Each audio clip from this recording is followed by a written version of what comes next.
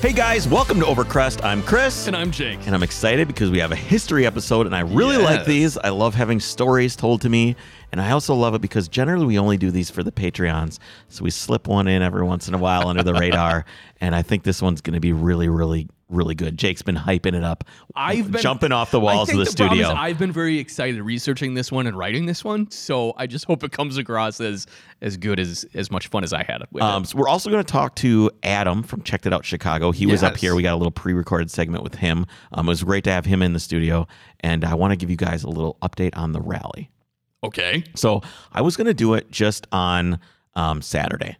Right. I was just trying to condense it into Saturday because it's always, you have people come from out of town. You always want to try and do what's best for them. So instead, we're going to have the rally on Sunday. So Sunday morning, and then we're going to, I expect people to get there on Saturday. They can go to Cars and Coffee. We're going to have an event Saturday night. I don't know what yet. We're going to figure something fun out. Yeah, we're going to figure out something fun out. I'm trying to see, should we rent out a drive-in movie theater? Should we do a Forza competition? Mm-hmm. I mean, there's all kinds of different things in my head that I want to do. And I look forward to planning the rest. But I did get a critical piece in the mail today. A piece in the mail? It is a Wisconsin Gazetteer. Have you ever had a Gazetteer? No. So it's basically an atlas, but it's for one state. Oh. And it has, and it's however many pages long it takes, but it's every road. Oh, wow. So it's every page is like a little tiny square. So this is going to be the skeptic in me. How is this any better than Google?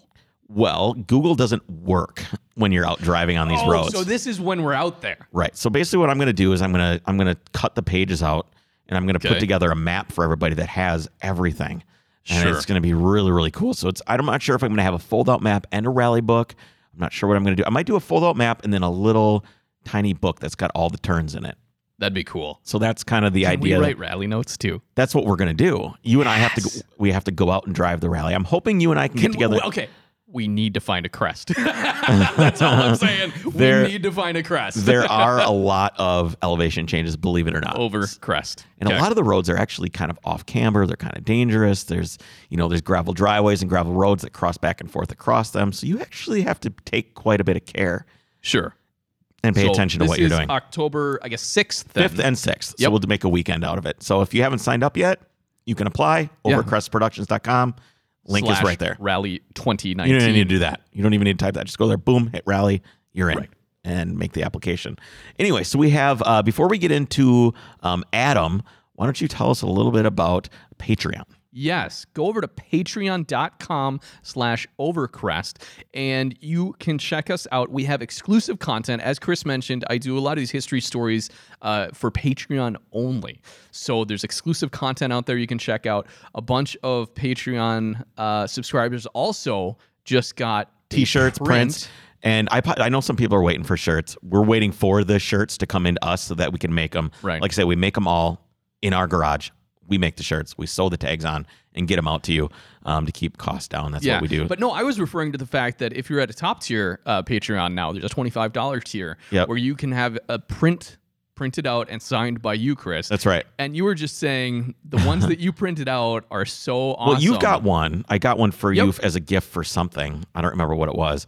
And I got you a print. Right. It was Christmas. It was a Christmas present. Yeah, you're right. And then I got you a print, and then someone ordered, they wanted the same one. But then someone else wanted a picture of a 934. Gotcha. One of the Chicago guys, Merrick, wanted a 934. I'm like, I got a great shot of the yellow, I think it's the Puerto Rico 934 flying. And it's a cool shot. And I'm like, man, that almost would have been really good on our wall too, because I shot it really slow. Sure. So you get a lot of the motion blur. You get a lot of motion. All the signs go away. All the people go away. Oh, that's cool. Everything just turns into blur, except for colorful shapes, except for the car, which, when you're shooting that slow, you get a lot of garbage. Yeah. It was actually shooting the Porsche 919 there was what I was waiting for, which is the record-breaking car. Yeah. They were there to break the record at Laguna Seca. And I remember sitting there waiting for it. And it was gone. I mean, it went by so fast. I didn't get a photo. I got other photos of it, but at that spot, I didn't get a photo. I wanted to get a photo of everybody lined up on the fence with the car right there. That would have been sweet. Looking at it as it was breaking the record was what I really wanted, but it's not that loud. And it came up. Oh, you didn't even hear it. You didn't hear it coming, and then it was just gone. It was just gone. Yeah. It was. So I was shooting at that point at a 25th of a second. Okay. And I only got like 3 shots in this whole, so it goes from here to here in the frame, which is quite a ways, in like a second. It's gone. Wow. So, but that's where I took the shot of that 934, which I really like. So if you want to get a print from me, that's special. We'll go through my, if you're looking for something, hit me up. Yeah, because that guy said he just would like to see a 934. So I went through the archive and found him something. Yeah, and I'd so be check happy to that do out that with you. on Patreon. Yep, patreon.com/Overcrest. And now we're going to hear from Adam Kern from Checked It Out Chicago. Hey guys, welcome back. We're in studio with Adam Kern from Checked It Out Chicago, a Chicago-based Porsche show, which I went to last year. You did. I did not have the privilege. Yeah, how's it going, man? Thanks for coming in. Hey, thanks for having me. How was your drive up to the studio? Started in Milwaukee, right? Yep. Just outside. Long drive. You know what? I think you know what you're doing. You guys might want to put on a rally. Well, we'll see what we can do to make that happen. Are you coming up for the rally? Yeah, I already submitted a car. All right. Yeah, we'll see if we give you approval on the application. I We'll see how it goes. got my fingers crossed, but this works both ways, my friend. I think I did submit my car. Your car is in. All right, sounds good. So why don't we talk a little bit about why you're actually in town here before we get to Checked It Out? Well, first of all, we're coming to support Luis and Schweinhaus. That's kind of what I wanted to get at, is the way that the Midwest has kind of been growing a little bit, is all these different groups that are supporting everybody's events. And that's one thing that's been distinctly missing, I think, from the Midwest Porsche culture. Well, we sit on our porches and we admire our Speaking Porsches. Speaking of Porsche, I had the badge falling off my car. I did see that. So instead of being a Porsche, it was a Porsche on the way down to. Yeah. So I drove down and picked these guys up and brought them back. Anyway, so what I wanted to say is that it was so segmented. Like you had Milwaukee, Chicago, Minneapolis, and then there's some guys in Iowa too, and everybody's all super segregated. And this was really apparent in not just the Porsche culture, but a bunch of different other cultures as well in terms of European cars, import stuff like that. So this is kind of like it's a unique thing. We're all getting together. Yeah, what everybody's doing to get together. So what's the history with Checked It Out Chicago? Why did you start that show?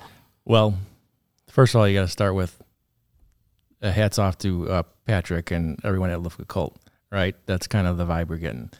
I went to Luft 4. We had that post Luft hangover, as I heard Jake mention on the podcast before. Yeah, it does exist. You just see all those pictures and you're just living in the moment. And then even the worst part is when you're back home from it and you go to a local event and you could see some GT3 RS PTS car or whatever, and you don't care. It means nothing to you because you were just at Lufka Cult. Right. And you're seeing the best right, extruded. Right. So that takes a while to wear off. So in the middle of that, when that haze is glowing, you're feeling it and you're seeing all these posts on Instagram. So our friend Karsten Aufgebauer, who he has checked it out. So still his Instagram is up. He's no longer with us. He had posted he commented on someone's post after Luft 4, and he said, man, they should really have an Outlaw 911 event in Chicago. And I was like, I read the post. I didn't really know him well at the time. I was like, man, that sounds cool. I don't have any air-cooled cars, but I would do everything I could to support it, volunteer, whatever. And that kind of stayed with me. Months later, I got to know Karsten, and I approached him about what would become the event that's named after him, Checked It Out. I said, let's just get some Porsches together. I have water-cooled cars. Doesn't matter. Let's invite everyone who wants to come, but make it urban, make it in the city. A lot of people who live in Chicago want to come to Porsche events. They're not maybe necessarily PCA members. Everything is in, out in the suburbs or whatever. That's not really their thing. I looked into doing a Chicago event for EuroWorks way back in the day. Chicago is not an easy city to do an event in. There's a lot of hoops to jump through, and there's not a lot of real estate for that kind of thing. Right. No, we're seeing it right now with planning event 2. I think we're going to do 200 cars, but I think this is as big as it's ever going to be. Right. So where was the show last year and where is it this year? And what are some of the things that are different as you guys are growing? Well, we're in the same relative area. We just in a little west. Because of where we were last year, we met some people who owned some property. We have a little warehouse space, and 2 large parking lots this year, and we're going to get some street closures and everything. So we're about tripling in size. Wow. And we're going to have, because it was tight. I remember it was tight. It was elbow to elbow there. I mean, there were some great cars. I love kind of the circle of cars, and then you guys in that circle of cars, you guys had everybody come up and tell the stories about their car over the PA system, which I thought was really, really unique. I'd never seen that at a show before. So the fact that it was small and kind of tight was intimate, but it was. Well, that's a great point. So John Wester is my partner in the event. He was the third man to come in after Karsten. So John is in IT. He was creating the form for the submissions, the one you just did last week. And he decided last minute to put in this thing, tell us your Porsche story. And it was amazing to select people that really ran with it. You know, we had a lot of good stories to share, to pick from. And we had, 9 people tell their story. And they did a great job. Even Jay Sotil, who was with us on the drive today, talking about his 901, he was the last one to go, and he ripped for like 40 minutes. You know, it's a fascinating tale about how he got that car. It is a really, really special car. So is there anything that you guys are doing differently at the show this year? Are you going to do the same format with letting people tell their stories? We're going to have a little bit of that, but we also have sponsors this year. We have a lot of people who wanted to be on board with what we were doing. So we're going to give them a moment in the spotlight in between the story sessions. We are even going to unveil a build. Okay. Maybe more than just one. Okay. Can you tease any of that, or we're going to keep that? Whose build? Olson Motorsports. Okay. Oh, okay. So serious. They are very serious. Gotcha. You might have seen the 993 with the C4S that they did in the black with the metal flares on it that we used for our announcements. Yeah, I saw that. Yeah, that's going to be there, and that's one of the cars that they're showing. And you're going to have some special guests as well. Who's coming from out of town that we would recognize? Well, what we're doing is a charity reception on the eve of the event. So we connected with Porsche Cars North America, and they are sending us Ray Schaefer to speak at our charity reception we're going to do on Friday night. That's awesome. I love Ray. He's such a good dude. He's a very great guy. We asked for him specifically, and they were able to, connect a schedule and have him come talk to our crowd. And what charity is the event benefiting? It's called Bernie's Book Bank. They get at-risk children to develop a passion for reading.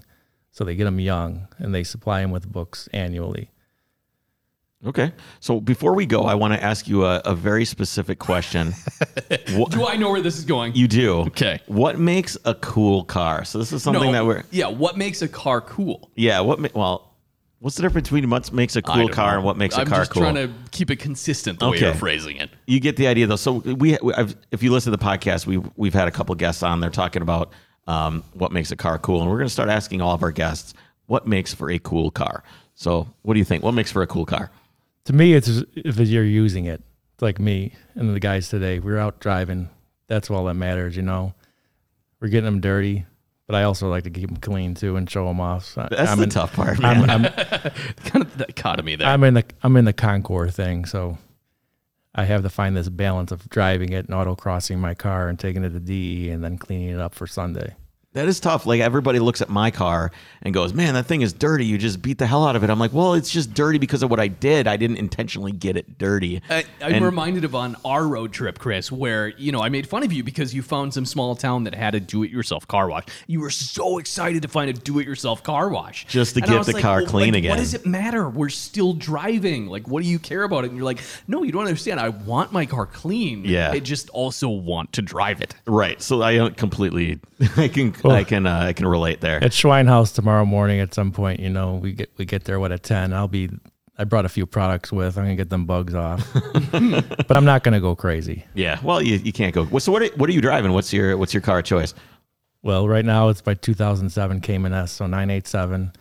I have it built for SCCA solo, autocross. It's a B Street car. People out there might know what that is.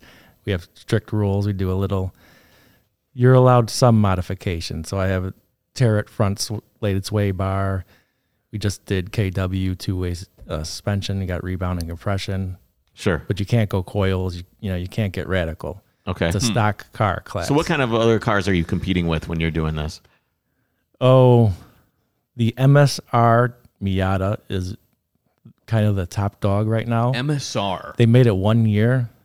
I mean, I'm not a Miata guy, as you might imagine, but yeah. I'm not either, but I appreciate them. Right. So I guess it's got some killer stock suspension set Okay. up. What about, like, is it kind of the S2000? Like That's the that class kinda? below us. Okay, so So that's that went to, I think that's in C. okay. Yeah. You know, I went up to the Proving Grounds, I don't know, 2 weekends ago, and I saw people autocrossing, and I've never been a cone dodger, but I kind of want to try it again. I've tried it. I went to I've done it at the Porsche driving school. Sure. It's the only time I've autocrossed, and that was a Boxster Spider. And I kind of want to try it with my car. I just don't know. Yeah, how would these early cars do with that? That's what I'm wondering. How bad is I just make a fool out of myself with this car, like just oversteering and just being terrible out there? I don't know. Well, no. So if you're running with a PCA event, like, so I'm also the chair of Chicago PCA Autocross, and we have a vintage class. And basically I changed the rules, and it ends up ending with 993. Okay. So really everything older, but you're also running against 914s, which kind of have been. Yeah, that's an ego boost. Maybe Well, not. Oh, I was going to say. the but then I'm 914s, I'm sure actually do and then extremely well. And I was like, wait, autocross, that's probably perfect for a 914. The 2 Yes, liter. it is. My friend Alex, who's a big part of Checked It Out, he won. He was the best vintage driver last year with his 2 liter Lightweight, 914. mid-weight. Have you guys thought about pairing an autocross with the Checked It Out event? Oh, I like this idea. Well, we've been invited to do a little kind of track events at Autobahn Country Club. Yep. They're a sponsor of ours. Sure.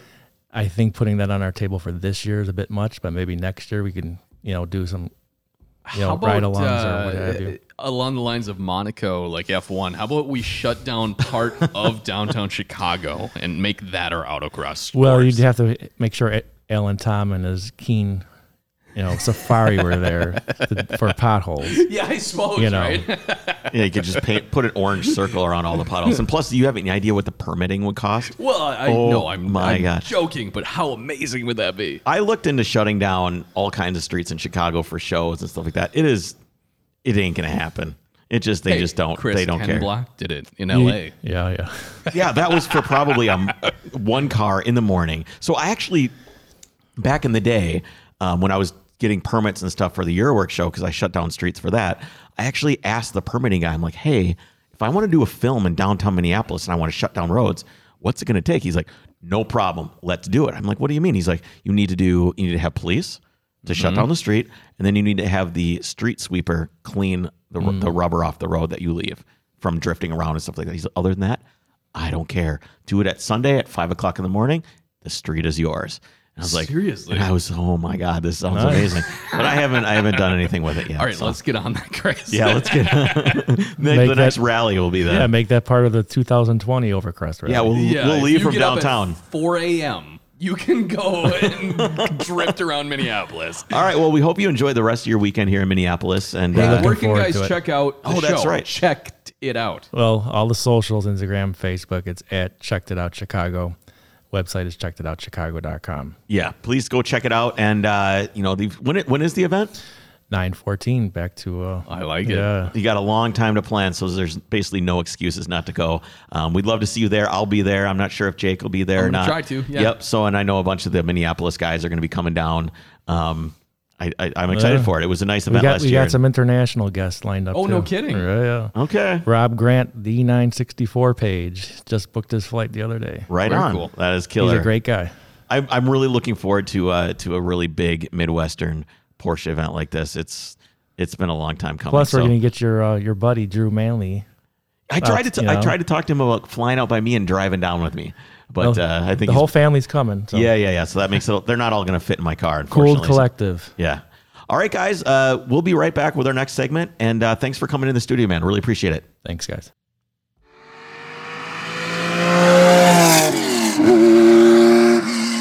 All right, it's really great to hear from those dudes. I love how much the Midwest is coming together. That's really cool, and that'll be a lot of fun. Looking forward to that. Yeah. So before we get to our history feature segment here, I want to take a moment to talk about Renline. I'm sure you guys all know by now that they've partnered with us and are offering us a great discount to our listeners. Now, Chris, I told you this yesterday. I come out to the car and my car's gone. It's gone. I come out in the garage, the 911 is gone. Well, my wife had decided to take it to work. And you know what she said when she got back? That dead pedal you mounted there is her favorite part of the car now. Now you have somewhere to put your left foot when you're not shifting, and you can hold yourself in place a little bit better. Since your seats. Yeah, I can understand. Seats that are not supportive. I've never thought about needing a dead pedal ever. You should try my car now. I do really like it. I missed it before. But Okay. that was a Renline part that I installed, and that, along with all the other parts that they create, are extremely high quality, beautifully machined. The finish is always good. I get all my parts in black, and the powder coat is awesome. They design performance products not only for Porsche, but also for BMW, Mini, Audi, and others. They've been in business for the past 20 years and have developed over 6,000 products to meet the needs of Porsche enthusiasts. I only have like half that out of my car. As I mentioned before, though, honestly, what sets these guys apart, what's crazy is how much contrast when your car is parked next to mine, how completely and utterly different they are. Yes. People like my car, though. I like your bumpers. Yeah. I think the wheels are fine. Yeah. You have to lose the engine grill, the deck lid grill. You have to lose it. That will change. I don't love that. It would make me I happy. like that it's custom. It's a little outlaw deal. It's. You know what? I should tell Renline to do something. If you want something really unique, you can the guys from Poland. I can't remember their name. I feel bad right now, but they make a bunch. The like weird machined ones. Yeah, and stuff. They make some pretty crazy stuff. Carbone. Carbone, yeah. Carbone liveries. Okay, but this isn't a Carbone ad. This is a Renline ad, Chris. I'm sorry. So anyway, in my point, when you come to the Porsche show on Sunday morning, do not have that engine lid on there. Why? Put the stock one back on. Why? I'm going to break your clock that I made you if you don't change it. Well, I guess I won't be showing up on Sunday.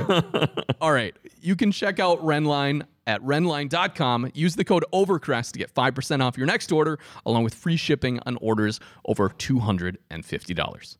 All right, Chris. And grill wouldn't be in their wheelhouse. That's not really. They do functional things. Everything they do seems to have some sort of function, or it's like improving something. You're right. So I don't think. You're saying that's not improving.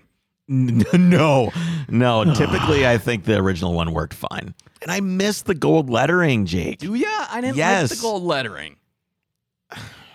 You know that my car was originally supposed to have black letters? Okay. They should have had black, but I have silver ones on there now. Someone must have swapped it at some point, but they're supposed to be black. Yeah, well, my grill in front, my horn grills are supposed to be silver too, and those are black. So mine, do you have, what are yours? What? Your horn grills. Are they plastic or are they metal? Plastic. I have chrome ones on my car, but they're plastered at black. Do you want them? And we'll swap and you can have the chrome ones? Maybe. Okay, we'll try it out. Anyway, let's get to the history story, the much anticipated. Let's do it. So I love that the name of this says Mystery History. I think that's going to be my new segment. Mystery History with Jake on Overcrest. Okay, that sounds good. Let's get to it. So our story today begins on February 5th, 1878. I remember those days. In Paris, France. Have you been to France?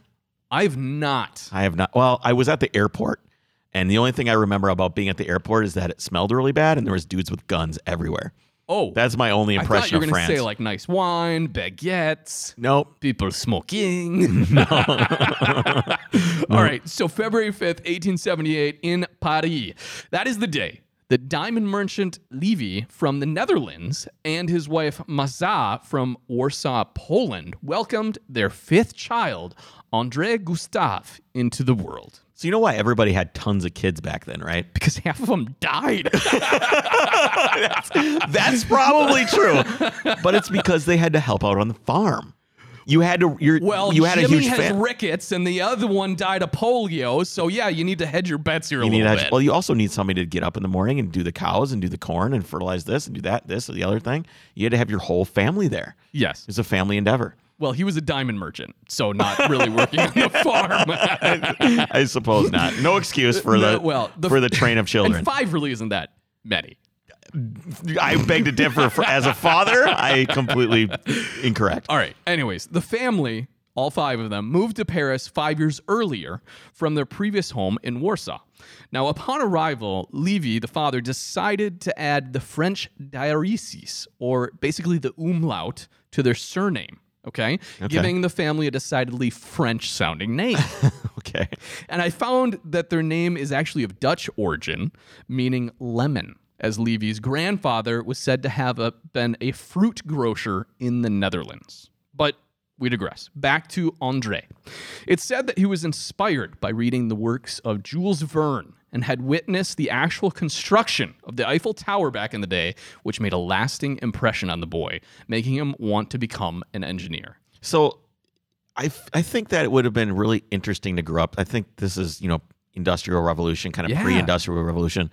It's in today's society, everything that advances is kind of in the digital realm, right? We don't exactly. We don't necessarily see mechanical. Inspiring. You don't see the Eiffel Tower being built. Imagine being in even just in Minneapolis and watching the Fauché Tower be built. True. That was the biggest building. It was the biggest building, or seeing the Empire State Building go up, or taking an elevator to the top and just being absolutely blown away, or just being there and watching a car drive by for the first time, or seeing a train, or getting cold milk out of a refrigerator for the first time. Any of this stuff. I know. Now all of our innovations are just, there's medical innovations, which are pretty cool, but nobody goes, wow, I have this disease cured. I'm really inspired now, because you're probably old and you're about to die anyway, and all your inspiration time is way behind you. No, now we just sit in front of Twitch and YouTube and watch someone else do stuff. Exactly. Imagine being this boy and seeing the Eiffel Tower built. Imagine being anyone and seeing something of that magnitude. How awesome. Amazing. So remember that part about the Eiffel Tower, Chris. And because it really worked. It wasn't long before André graduated from the École Polytechnique in 1900. That same year, he traveled to Poland, the birthland of his mother, who had recently passed away. Now, while exploring the small countryside towns of Poland, he came across a local carpenter working on a set of wooden gears with a decidedly fishbone structure. André noticed that these gears were less noisy and more efficient than their standard straight-cut cogs. And after a bit of conversation with this local tradesman, André bought the patent for this design for what was said to be very little money, leading to the, quote, invention of the double helical gears. That's an important one. So, first of all, did this local carpenter hold the patent for these? I doubt it. Did André just say, hey, I really like this idea, I'm going to buy the concept from you, and then he went out and patented it? And second of all, invention, he didn't invent it. He just noticed a local tradesman doing this. Right. Whatever. Now, Chris, can you picture what a double helical gear is? Yeah. Okay, so let's explain it to me anyway. Yeah, let's describe it a little bit. So when you think of just old-fashioned gear sets, you have teeth on a wheel and they interlace, right? Right. Now, a helical gear has the bevel to them. So they're basically, think of them angled on that cylinder. And this is then that they'll basically mesh easier from one side to the next, and they're quieter then because they do that. A double helix, the problem with that helix is then you have torsional forces because you're basically pushing one aside as you're rolling the gear at out all of the times. other. It's trying to fight itself at all times. A double helical is basically, think of them these teeth come to a point in the middle of the gear set. Okay. Right? So they interlace now, but there's no torsional forces, and it's still quiet because they're not straight cut gears. Right. That's why race cars all have straight cut gearboxes. Well, and that's the strongest way. Like it's the strongest way to do it. It is the strongest, but you also hear. Yeah. It's that whine. Yeah. But you also know that's how you know your transmission's about to explode, is when if you don't have straight cut gears and it sounds like that. Yeah. Is that coming from personal experience? Yeah, it's not a good. Okay, so keep in mind though, again, the double helical gear set innovation. With that, we're going to fast forward to 1908. André was installed as a chairman for the Moores Automobile Company. He's a chairman of a company at age 30. Okay, that's pretty good. Now, well, your father's a diamond merchant.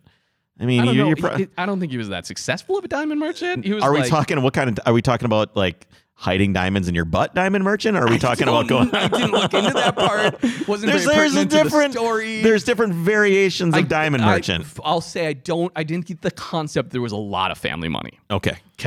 So sidebar. He's chairman of the Moores Automobile Company. The Mors Automobile Company was a very small French manufacturer and one of the first to take part in auto racing beginning in 1897.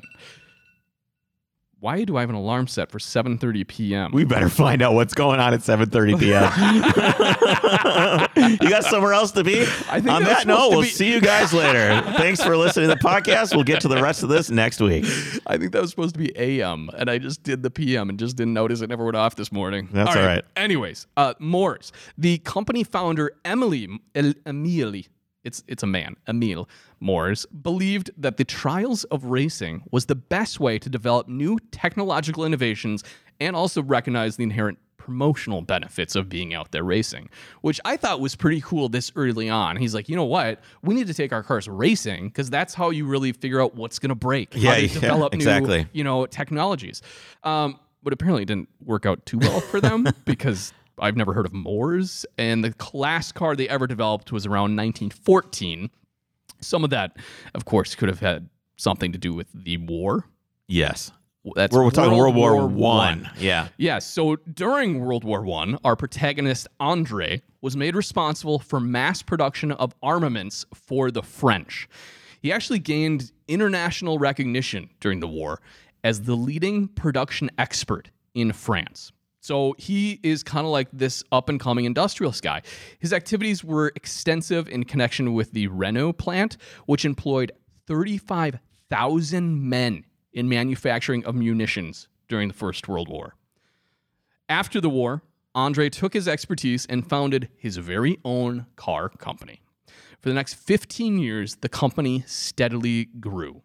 Then, in 1934, the firm established its reputation for innovative technology with its new model, the Traction Avant. The what? The Traction Avant. Avant, like wagon, Yeah. traction wagon, basically. Traction wagon. That's actually a pretty good Yeah. name. It's The almost Audi- as good as Power Wagon. Yeah. I actually like Traction Wagon I better. do too. So the car was the world's first mass-produced front-wheel drive car and also one of the first to feature unibody construction. So there's no separate frame from the chassis supporting all the mechanical beds. Andre was something of a marketing revolutionary as well. From 1925 to 1934, when this car was released, his company's name was lit in massive signs adorning 3 sides of the Eiffel Tower. Wow. Are you kidding me? It was the tallest advertising space in the world and was recorded by Guinness World Records. Okay, so From 25 to 34, for 9 years. has anybody else been? I don't think you can do that in the Eiffel Tower No, anymore. I'm pretty sure you cannot. No. But again, think back. He was so inspired by seeing this thing built. And how cool is it then? What is it? Like 35 years later, he's like, my company name is on the Eiffel Tower. Yeah, so he looked up at it and now he's looking down from it with Yeah. his company. That's pretty cool. That is cool. However, between the quick development of the Traction Avant, tearing down and rebuilding the entire factory in only 5 months, and the extensive marketing Well, efforts, let's be honest that there wasn't the factories weren't very complex back then. True. I mean, you're talking little dudes with hammers, basically. Hey, put your hammer over on this side of the warehouse Still. instead of that side of the warehouse. Obviously, that's a little exaggeration, but they didn't have to. They didn't have to do that much. They had to push some stuff around. I'm trying to give him a little benefit of the doubt here. Okay, Sure. so quick development of this new vehicle. He rebuilt the whole factory and obviously extensive marketing efforts. The company found itself with investments that were too costly to maintain. So, in December of 1934, despite the assistance of the Michelin Company, yes, that Michelin, All right. I guess I knew Michelin was a French name, but I didn't realize it had been around this long. So despite the efforts of the Michelin Company, they filed for bankruptcy. Within the month, Michelin, who was already the car manufacturer's largest investor at the time, became its principal shareholder. However, the technologically advanced Traction Avant model had become a huge success, and the basic philosophy of cutting-edge technology being used as a differentiator. This isn't about luxury. This isn't about the fastest cars. They're being technically advanced. Right. That differentiator continued right up until the late 1990s. So what is this massive French automaker that we're talking about? Well, Chris, recall that Andre's great-grandfather took his surname from a lemon. being a fruit grocer. Well, lemon is, of course, a citrus fruit. So you may recognize the Dutch word citron. And, as I mentioned, when André's father moved from France, he adopted not only the French punctuation, but also pronunciation of the name citron. Awesome. Also interesting to note, remember, André's first innovation he brought to market there, the double helical gears. Take a look at that now familiar Citroën logo. Those two chevrons are actually a stylized representation of the double helical gears. That's interesting to know. I never knew that either. That was really cool. Now, André Citroën himself died from stomach cancer in 1935 while the company was under Michelin ownership. But, as we know, that certainly wasn't the end for Citroën. The new management commissioned a country-wide marketing survey. The entirety of France was surveyed for market research. France at the time had a large rural population, which could not yet afford cars. This is 1935. Many, if not most farmers and laborers still use horses and carts to get around as their primary transportation. So, and this is circa when? 35, okay, 1935. Okay, so this is kind of pre-war. Pre-Second World War, right. Correct. So, but they're still recovering from World War I. Well, as is all of Europe. Exactly. This isn't the U.S., this is Europe. So Citroën used the results of this survey to prepare a design brief for a low-priced, rugged, quote, umbrella on four wheels. That's what I want when I'm I'm the guy riding around a horse going, man, you know what I wish I had? An umbrella on wheels. So they wanted something that would enable four people to transport 50 kilograms of farm goods to a market at 50 kilometers an hour and, if necessary, across muddy, unpaved roads. One further design parameter required that customers be able to drive eggs across a freshly plowed field without breakage. And they did. And they did. And I saw I think it was, don't remember what show. It might have been Top Gear USA.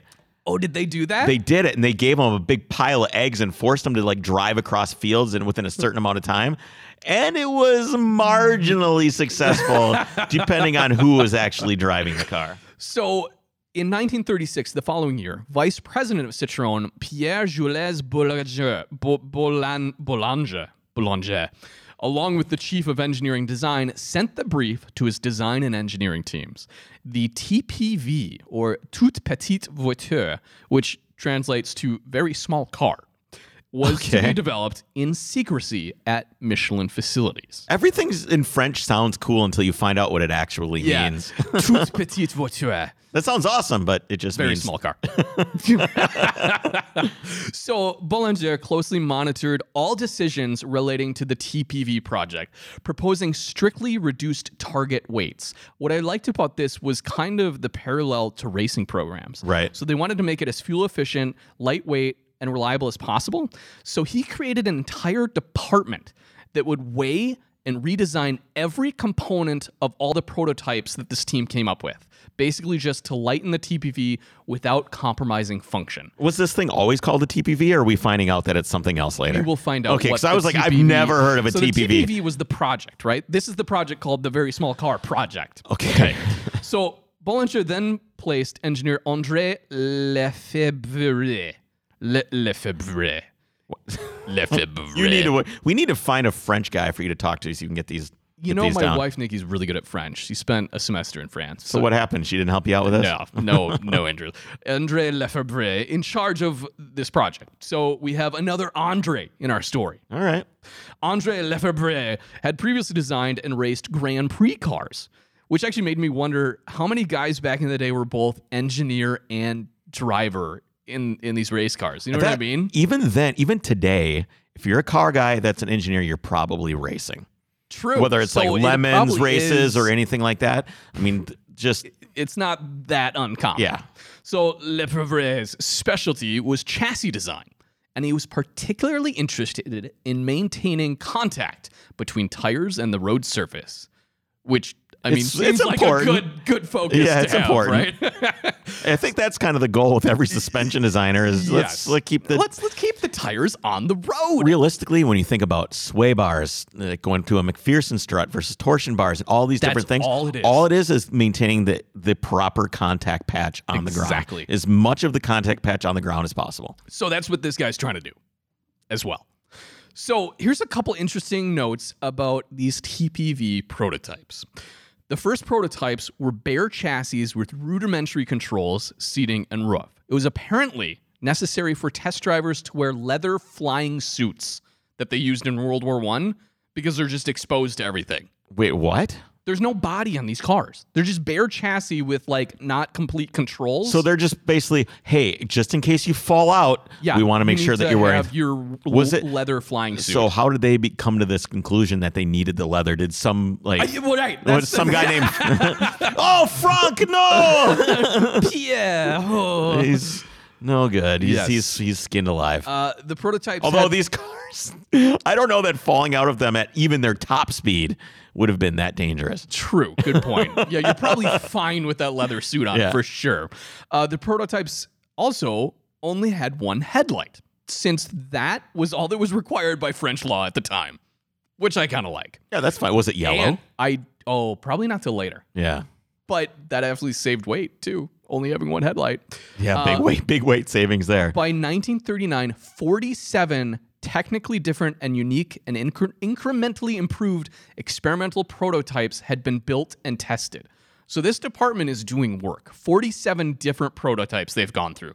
These prototypes used aluminum and magnesium parts for weight savings and were powered, at least initially, by water-cooled flat two-cylinder engines powering the front wheels. Before we get too far away from kind of the pre-war era, did you know that they hid these cars? The French did? I'm getting there. Okay. We're still pre-war. Okay, my bad. No worries. The seats, if you could call them that, in these prototype cars were basically hammocks hung from the roof by wires. That seems like something you would like. You seem like a hammock kind of guy. I do like hammocks. Slip into your Birkenstocks, put on your little shirt with the weird designs on it. Yeah. Stroll with your... I kind of want a hammock in a car now. I think you would take a hammock anywhere. That seems like right up your... I have a little travel hammock where it's like the parachute material hammock. Do you have a banana hammock? I do not. I told you a story about someone that did, though. Not right now. Inside joke. Okay. Then we get to the suspension system. Okay. Are you ready for this? Amaze me. The suspension system was designed by Alphonse François and used front leading arms and rear trailing arms connected to 8 torsion bars beneath the rear seat. 8. 8. So do they all meet behind the rear seat, the front and rear? They're all under the rear seat. So all front and rear are all under the rear seat. Okay, so I'm thinking these have to be going longitudinally, right? The rear seat, they're going like this. Come on. How did the front ones go all the way back there? There's a bar for the front axle. Right. One for the rear axle. An intermediate bar for each side on the front and the back, and an overload bar for each the front and the back sides. The front axle was connected to its torsion bars by cables. Are you kidding me?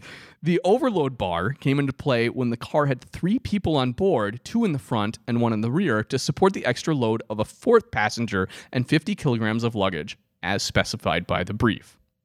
I can only imagine how fast that car would be with that much stuff in it. This is a cable-activated torsion bar suspension. Wow. It's amazing that nobody else adopted this design. So the car... Although your RS4 is similar with how many control arms it has. Oh, yeah. Good point. It's just as convoluted, if not worse. The car made its official debut at the Paris Motor Show in October of 1939. The car was named the Citroen 2CV. Fantastic car. I really, really like these. I don't think that I've ever seen one in person. Have you? No, I haven't. I don't think so. They look like something that a guy from France went out in his backyard and had a bunch of corrugated fencing and went, I need to make a car. And then grabbed a bunch of corrugated fencing off and like kind of bent it all into shape, and then now I have a car with it's an umbrella with wheels. The umbrella with wheels. So the name 2CV, do you know about this, Chris? No. The name 2CV was actually short for douze chevaux, or 2 tax horsepower. So let me explain this a little bit. At the time, when you wanted to register a car in France, you would need to pay a tax on that registration to receive your road certificate that was known as a gray card. Okay. The tax was based not on the value of the car, though, but was calculated from a complex formula that was supposed to approximate how powerful the car was. So you're taxed basically on how powerful the car is, not the value. So that's almost like a fuel consumption tax in a way. But here's the formula. And I want to try figuring this out on your car, Chris. Okay. Okay. Do you have a pen and paper? No. Just do it by hand then. All right. So doing it by hand means pen and paper. I just want to show how convoluted this formula is, okay? Okay. For the taxation on a car. So first, take the number of cylinders. Hold on. I'm opening a text document. Okay. All right, I'm good. Go for it. Take the number of cylinders. Okay. So you're doing your car, that's 6, right? Yep. Multiply that by the cylinder bore in centimeters. Okay. Multiplied by the stroke in centimeters. Oh, I don't know the stroke of my motor. But what I figured out here? What? This is just displacement. Oh. So a 3.2 is 3,200. Okay. All because right. bore times stroke gives you displacement. So the displacement, okay. So yes. Number of cylinders multiplied by bore and stroke is displacement. Multiplied by the maximum engine speed in revolutions per second. God! So, times 60. Okay, so RPM times 60. 7,200 times 60. Multiplied then 432,000. Okay. Multiplied by a predetermined coefficient depending on the number of cylinders. So they had these listed as single cylinder. You multiply it by 0.2, 2 cylinder, 4 cylinder. I do have a 6 cylinder coefficient for you. It is what? So 0.00013. Where did this number come from? They figured out some formula. I don't know. So that's your coefficient. So when you add all of that up. So I multiply my displacement by my revolutions per second. By how many cylinders you have. Wait a second. This can't be right. That's why your coefficient is so small, 0.00013. All right. So then I'm just going to put that into Google and just. Okay. 179,712. Is that right? Times 0. I did. Okay. Because it's 3,200 times 432,000 times point whatever 0.00013, which comes to 179,712. 179,712. So what does that number mean? That's the amount you would pay in taxes. But in like francs or something. Right. Well, you got to keep in mind, you're making a lot of revs, a lot of power, and a lot of displacement. Right. So they don't really, this doesn't really apply. This doesn't apply today, but that gives you an idea. And here's what's funny. Can you imagine the guy at the local DMV trying to figure this out without a calculator back in the day? He's got a slide rule. Well, true. I guess he probably knows what he's doing then. So you can actually do math pretty quick with a slide rule. I've never done it. Never tried it. Never? Me either. Nope. Then how do you know? As I just copy pasted this into Google.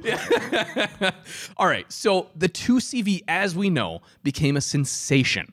The final production version had an air-cooled front engine, originally offering 9 horsepower, powering the front wheels. It had great fuel economy and an extremely long travel suspension. It received its nickname of an umbrella on wheels from the full-width canvas rollback roof.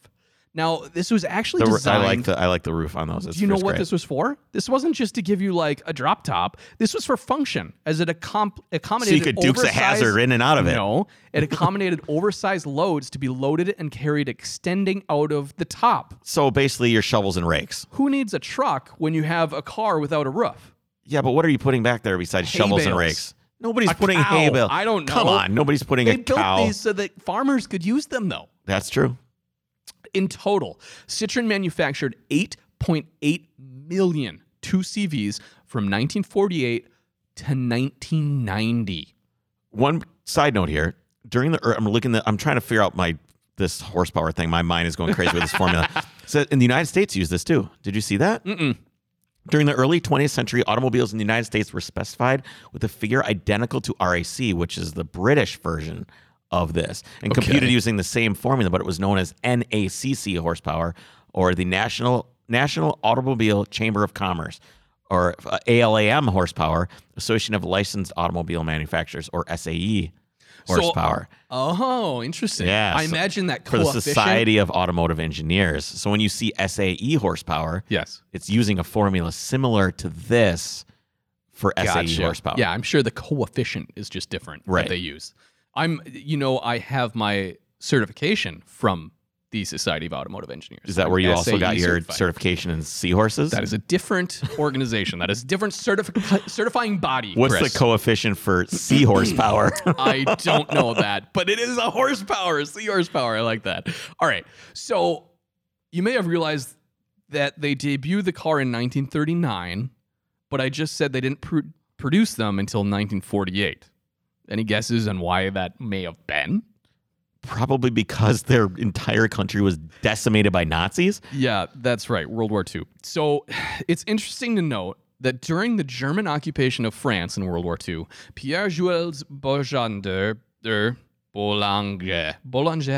yeah, that's probably right. He was the president of Citroën at the time.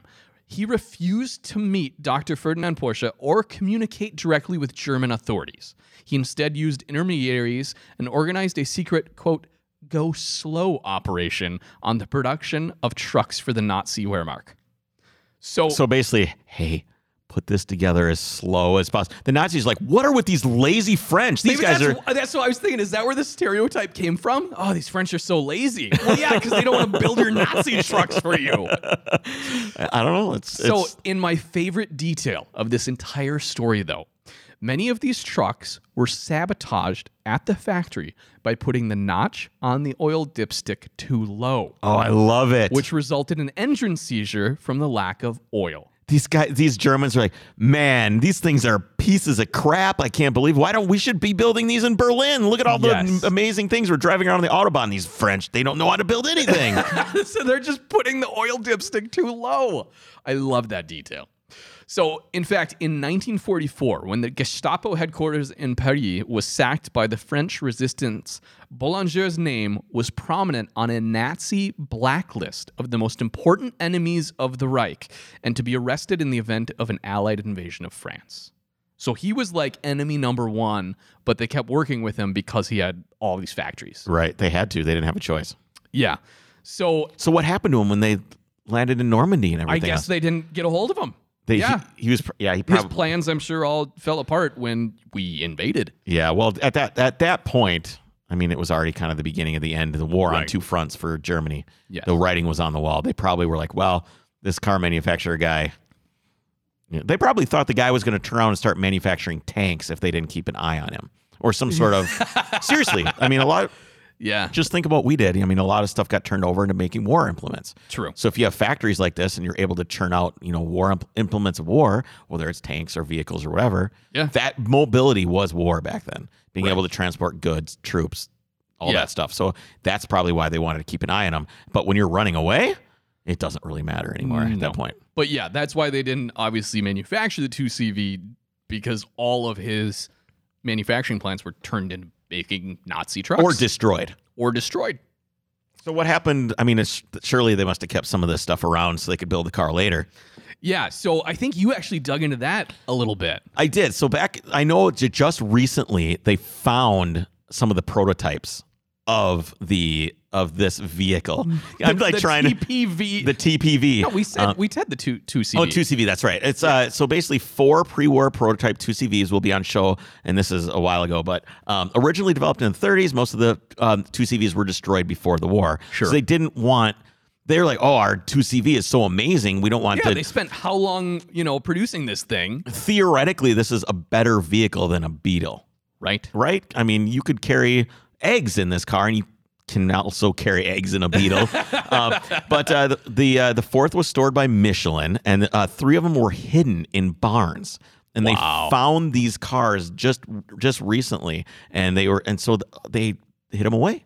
That's and I'm awesome. sure. I think they also. I read somewhere that they hid away the tooling, and all the things to stamp the body parts and stuff like that, because they didn't want the stuff to fall into German hands. Right, and I'm sure they were basically ramped up, ready to start production right as the war kind of broke out because Right. they had it at the auto show in Paris. Right. So they were ready to go. Let's be honest. They weren't complicated vehicles to put together. True. Although we're talking at it in terms of today's standards, right? Yeah, no, But back in the then, day. maybe it was really complicated to put together when you have a cable that runs 75 torsion bars. I know, right?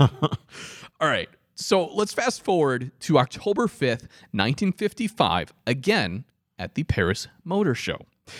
After 18 years of secret development to the successor of the Traction Avant, Citroën introduced what is arguably its most influential model, even ahead of the 2CV.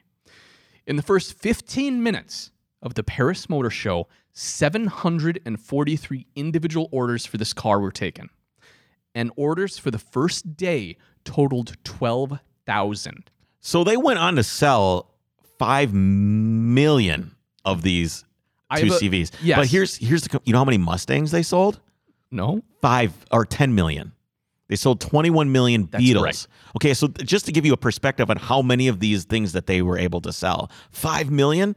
I mean, the Mustang is well thought of as like one of the top selling cars of all Right. time. They still sold 5 million of these stupid things, but they weren't even sold in the United States or anywhere other than Europe, really. They were, actually. Were they sold here? Yes, they Okay, were. I have production figures on that. Okay. But here's the figure. So back at the auto show, here's the figure that blows my mind. Okay. During the next 10 days after the debut of this car, the model took in 80,000 individual deposits. These are people actually depositing money. 80,000 in 10 days. Even just the logistics of doing that. Yeah. Even if you have everyone there, like, You're take not my getting- money. Take my money. It's not like you have PayPal where you can just be like, Right. yeah, PayPal me the deposit. This or has to it's be people literally lining up with money in their with hand. money to give you. That gives you a sense of how amazing this car was when it debuted. It's almost like it's Tesla. I hate you. I'm so sorry. So, did you know this? No. Well, tell me. I don't know. What's the deal? So, this 80,000 deposits in 10 days was a record that stood for over 60 years until it was eclipsed by the Tesla Model 3, which received 180,000 deposits on its first day. I wonder if we can adjust that for population inflation, though. And how about like the internet? Yeah, that's Right? what I'm saying. I mean, it's the Tesla's thing, cool, but the This Citroen is thing still, is in my mind, monumental. much more. It's earth moving in terms of the impressive. logistics, and I mean, how many people were in France versus how many people are around America that Or- could have access to a Tesla? Exactly. I mean, it's way much of a bigger feat. Yeah. So, to a France still deep in reconstruction after World War II, the Citroën DS was a symbol of French ingenuity. So, fun fact, the name DS itself was a sort of pun in French. Pronounced DSA in French for DS, it also is the same pronunciation or sounds like the term goddess in Okay. French. Okay, so the DS Deus, whatever. Yes, Yeah. Deus sounds like goddess, so Yep. it'd be like the Ford goddess or whatever. But it's more funny because it's letters, right? So it's not Right. supposed to be that. There was a simpler companion model to the DS called the ID, which had similar styling and chassis, but less of the technical stuff that I'll get into in a minute. The ID was pronounced as IDA, which translates to idea. So they Okay. kind of carried that over. I just thought I'd never heard that before. What That's the clever. DS was, yes. So one of the hallmark features of the DS was its novel. When did the DS start to come out? When was what years are we talking here? This was in, what did I say? 55. Okay. Yes. So the hallmark feature Really? of this car, 55? 1955. Okay. I thought it was later than that. They made them for a long time. Yes. 55 is when they debuted. The hallmark feature, though, Chris, was its hydro-pneumatic suspension, which included an automatic leveling system and variable ground clearance. This is height-adjustable self-leveling suspension in 1955. And one of the coolest things about this suspension is how you change the spare tire. Yes, let me tell you about that. So the suspension allowed the DS to travel quickly on the poor road surface common in war-torn France. That's really why they developed this car, is you can go over to these massive potholes and bomb craters and it'll ride nice. And in reality, everything on this car was hydraulic. The vehicle had power steering, a semi-automatic transmission in which the transmission required no clutch pedal, but gears still had to be shifted by hand. However, the shift lever was not controlled via linkage, but by hydraulic linkage. What wasn't controlled by hydraulics on that car? The radio? I don't know, because in addition, the car featured a fiberglass roof to lower the center of gravity. It had inboard front brakes as well as independent suspension to reduce unsprung weight. The different front and rear track widths reduced unequal tire loading, therefore reducing understeer. So the one thing I didn't know was that the DS actually had a successful history in rally racing. Okay. This is not a car you think of as a rally car. Well, why not? It's got, how many torsion bars does this thing have? Right. So I guess it makes sense because Wikipedia tells me that, quote, rallying is where sustained speeds on poor surfaces are paramount. So I think these things, the hydraulic fluid was shared between like the suspension and the transmission. So, do you know what the kind of pressures we're talking about here? Yes. Let me, don't bury the lead here. Let me get to this. But yes, believe me, Chris, we're going to nerd out in a minute. Okay. I love it. So a DS actually won the Monte Carlo Rally in 1959. I didn't realize they won. And in the 1000 Lakes Rally, whatever that is, a DS19 that must be in Minnesota. Yeah, I was thinking that too. No, 1000 lakes, not 10,000. Oh, that's we could right. have 10 of these races. Come on. That's true. So a DS was driven to victory in 1962. In 1966, the DS won the Monte Carlo Rally again, with some controversy, though, as the competitive BMC Mini Cooper team was disqualified due to rule infractions, whatever that was. Ironically, though, Mini was involved with DS competition again 2 years later when, quote, a drunk driver in a Mini in Sydney, Australia crashed into the DS that was leading the 1968 London-Sydney Marathon 98 miles from the finish line. Which, wait a minute. Was the drunk guy racing? Was he in the race and just happened to be drunk piloting this? I couldn't find this out. The suspension is that good. No, this is the guy in the Mini. So the suspension's that bad that he just had to keep drinking to get through this race. Regardless, in 1962, the DS was restyled with a more aerodynamically efficient nose, better ventilation, and other improvements. Then again, in 1968, the DS and the ID, that companion model, were again restyled with a more streamlined headlamp design, giving the car a notably shark-like appearance. The design had I absolutely love the way these things look. I know there's people that don't like them because they're like just kind of weird, but especially in 1955, the thing just must have looked out of this world. So the headlights, did you know how like innovative these headlights are too? Yeah. Yeah, so this design had 4 headlights under a smooth glass canopy. The inner set swiveled with the steering wheel. This allowed the driver to, quote, see around turns, which is especially valuable on twisting roads driving at high speed. And the directional headlamps were linked to the wheels by cable. So we're using cables again instead of hydraulics, I guess. Behind each glass cover lens, the inboard high beams would swivel up to 80 degrees, which is almost a right turn. Like that's a lot of... I've had a few cars that do this. Yeah, and they always break. It seems really? like cables would have been a better option. Maybe. I don't know. The outboard low beam headlamps, though, are self-leveling in response to pitching caused by accelerating and braking. You blanked on that. I blanked on the braking. But like, think about it. When a car, like if you're accelerating hard and it squats or dives under hard braking, your headlights go down with it. This is something that other manufacturers do now, but they didn't do it until the 21st century. Exactly. Like you have it in Volkswagen. A lot of European cars have this. I don't think a lot of American cars do. Yeah, they have up and down and left and right. Like you get into your Audi, you turn it on, and the headlights boop, boop, boop, boop. Yeah, they go up, down, left, right, and it's kind of like, I've got this feature on my car. Which I think one of mine is not aligned, which I don't know because it self-aligns every time, but is aligning slightly off. Right, maybe. Anyways, the DS won't do that. This feature, though, was not allowed in the US at the time, of course. The DS, though, was sold in North America from 1956 with fixed headlights to 1972. So what's the market like on some of these headlights on eBay? I wonder. Yeah, it's got to be crazy. Every guy over here wants those headlights. Well, despite its popularity in Europe, it didn't sell well in the US and only a little better in Canada. While promoted as a luxury car, it did not have the basic features that American buyers wanted in 1960s and 70s. Right.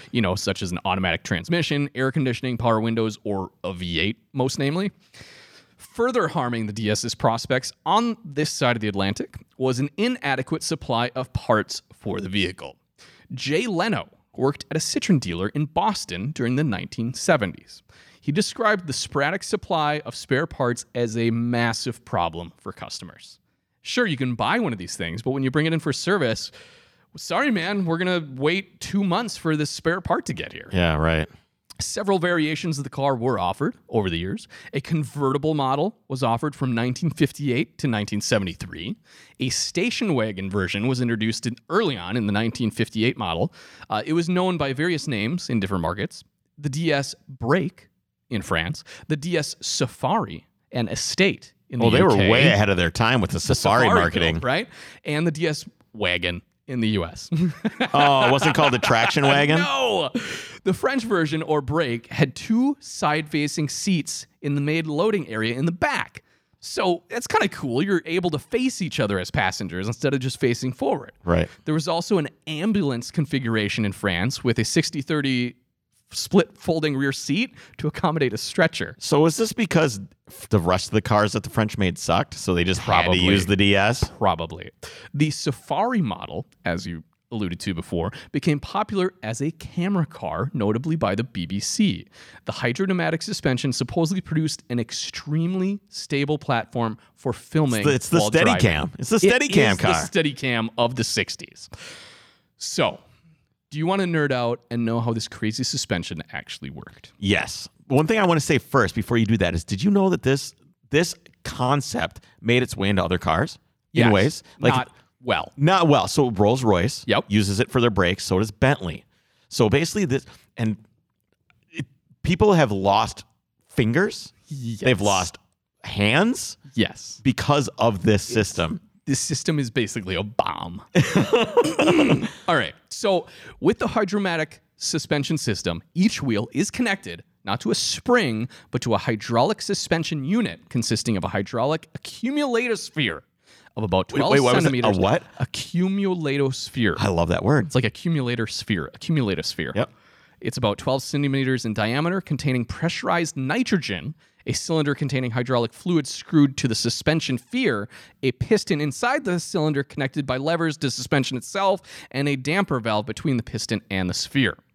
The central part of the hydraulic system was the high-pressure pump, which maintained a consistent pressure of 2,540 psi. So basically, if you've got a leak in this line or you crack something open when it's pressurized, it will cut your finger off. Yes. It will 100% do it, and it has 100% happened to people. It's like a it's a water jet. Yeah. It is a water jet. Right.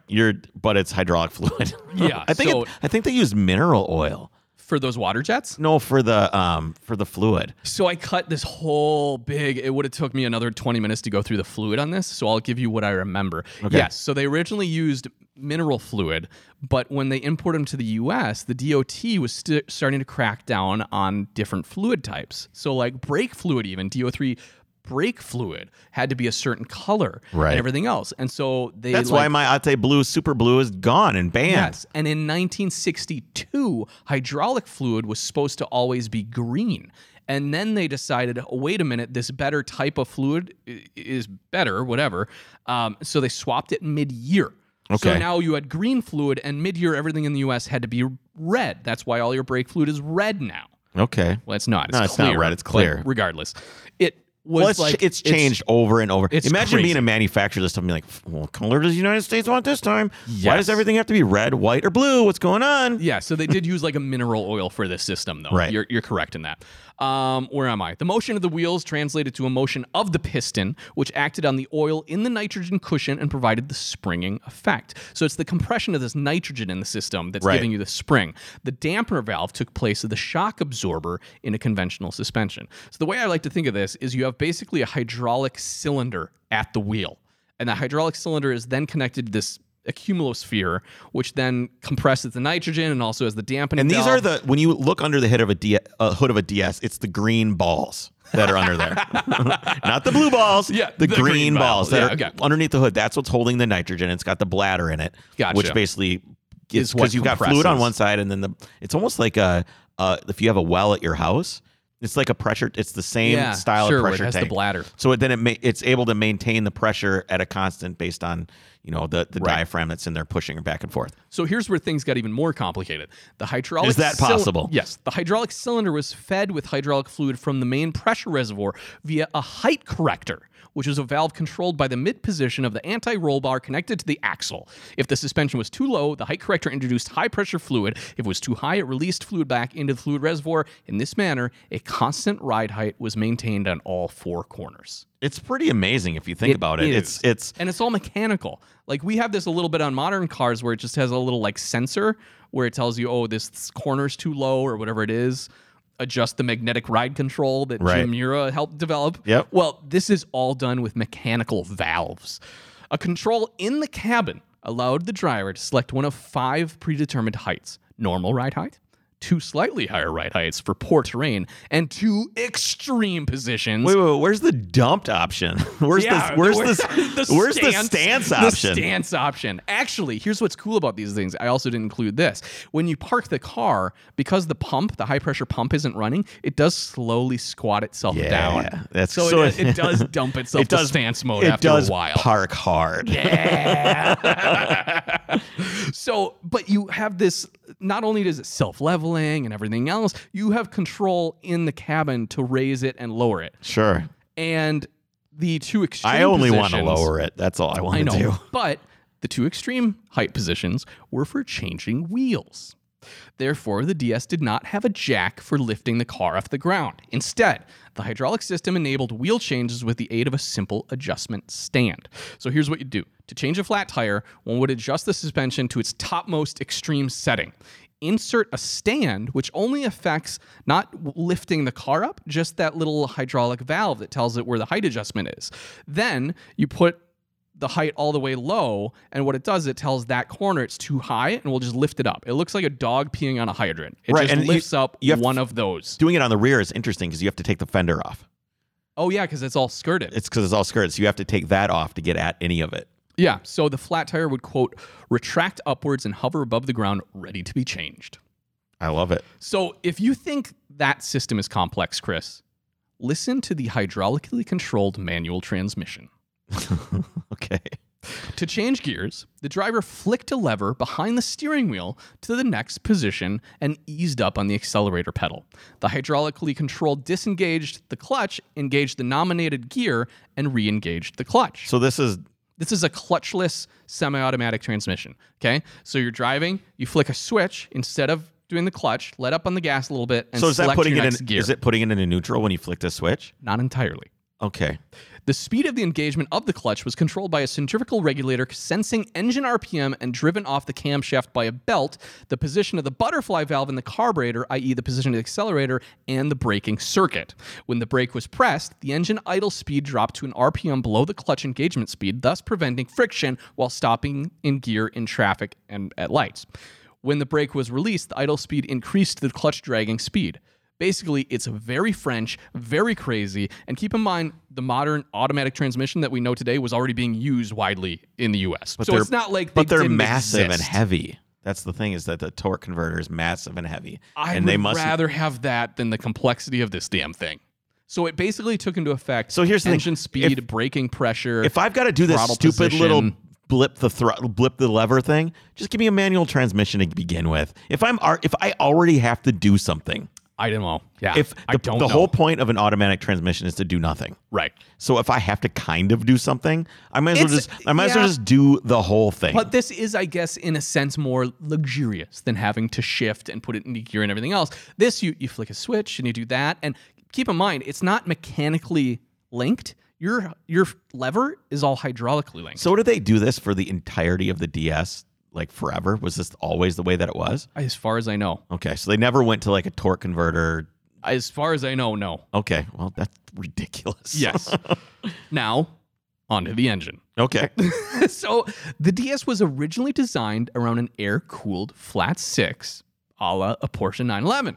The design was supposed to be based on the 2-cylinder engine of the 2CV, just multiplied times 3. However, technical and monetary problems forced the idea to be scrapped. So for a modern car that has such ridiculously complex and high-tech systems, the engine was archaic. Why? So they just We just don't I have. don't know if this was just the last thing they we did. ran out of engineers. Yeah, I don't know. It was a 1.9 liter four-cylinder generating 75 horsepower at 4,500 RPM. Wait, what? 75 horsepower? Yes. How much did these things weigh? Do we know? No, they could not have been light with all that hydraulic fluid. Definitely not. The DS had the gearbox mounted in front of the engine, though, is interesting. So it's a front-wheel drive car, engine behind the gearbox. About 2,800 pounds. Yeah, that's or not light for the 3,000 day. pounds, which at the time is Not light. ridiculous. 75 horsepower and 3,000 pounds? Yeah, it's not going to... Wow. It'll be a nice ride. Yeah. I would be, if I was having a heart attack and I saw the Citroen the ambulance. hospital, Oh, no. the ambulance show up, you'd, oh, I'm going to die. I will say they did have different, like the DS19 was like the bigger one at the end of the production run, but they didn't increase them much. I think it got up to 145 horsepower at the end. That was it. Which is better than 75. That's reasonable. I can get by with that. Right. But as I was saying, the gearbox is mounted in front of the engine, front-wheel drive configuration. So some consider the DS to be a mid-front engine. Okay. There you go. So there's no doubt that the DS is an icon through automotive history and culture. We've seen it in movies and everything else. However, there is one story that stands out amongst the rest. All right. Enter Charles de Gaulle. Yeah, I know that name. That's So Charles de Gaulle was a French army officer and statesman who not only led the French resistance against Nazi Germany, he chaired the provisional government of the French Republic from 1944 to 1946 in order to reestablish democracy in France. He was then later elected president of the French Republic, a position he held until his resignation in 1969. Now, in 1962, President de Gaulle granted independence to Algeria, a North African country that was up till then a French colony, and it was kind of emblazoned in a bloody, war or conflict to get independence. His decision greatly angered the OAS, a paramilitary group who wanted Algeria to stay French. So much so, they decided to assassinate him. Now, apparently, de Gaulle was the subject of some 30 different assassination attempts. 30? Yes. You're sleeping with one eye open, and you probably have a food taster at that point. I don't know how you live like that. So it happened that while de Gaulle was being driven with his wife to the airport, 12 OAS gunmen opened fire on the presidential Citroen DS. I forgot to mention this is also the car that they picked for all government officials is the DS. It sounds like, did they have any other cars? I don't know if there was We're going to any use it big for the contenders. ambulance. We're going to use it for this. We're going to use it for that. It's just, there's just nothing else. So as the History Channel tells it, quote, a hail of 140 bullets, most of them coming from behind, killed 2 of the president's motorcycle bodyguards, shattering the car's rear window and puncturing all 4 of its tires. The DS then went into a skid. However, the car's suspension kept it level, and the driver was able to recover even without the aid of any tires being inflated. Lifesaver. De Gaulle's driver managed to escape the situation, and the president and his wife made it to the airport unharmed. Which, this was a later model, so I think it had maybe 100 and some horsepower and flat tires. What were the gunmen driving? Maybe they were just behind a tree, like, oh, they just like popped out from behind a tree. Okay. Yeah. But anyways, this attempted killing was dramatized in the film The Day of the Jackal, which I'm trying to remember if I've seen that one. That doesn't sound familiar to me. The DS's role in thwarting the attempt on his life made de Gaulle a lover of the car even more than he already had been. He refused to travel in anything other than a Citroen DS. I would imagine. I'm surprised he didn't just live in the thing based on 30 attempts. Such was his affection for the car that when Fiat sought to take troubled Citroën over in 1969, de Gaulle limited their stake in the company to only 15%. Citroën would end up staying in French hands as part of the PSA Peugeot Citroën group. And so, Chris, from the humble beginnings of André Citroën, the great-grandson of a lemon seller, to the company that mobilized a nation and advanced technologies ahead of their time, not to mention inadvertently saving the life of a president, Citroën is both a manufacturer and a story to behold. It truly is. And what is Citroen up to now? What did you find out? What are they? I did not do anything currently. Have you looked into this? I have not. I did say in my research they had a new DS like concept car. That sounds awesome. Well, Which everybody's probably going would for be the throwback cool. stuff. So these cars, do you want a DS?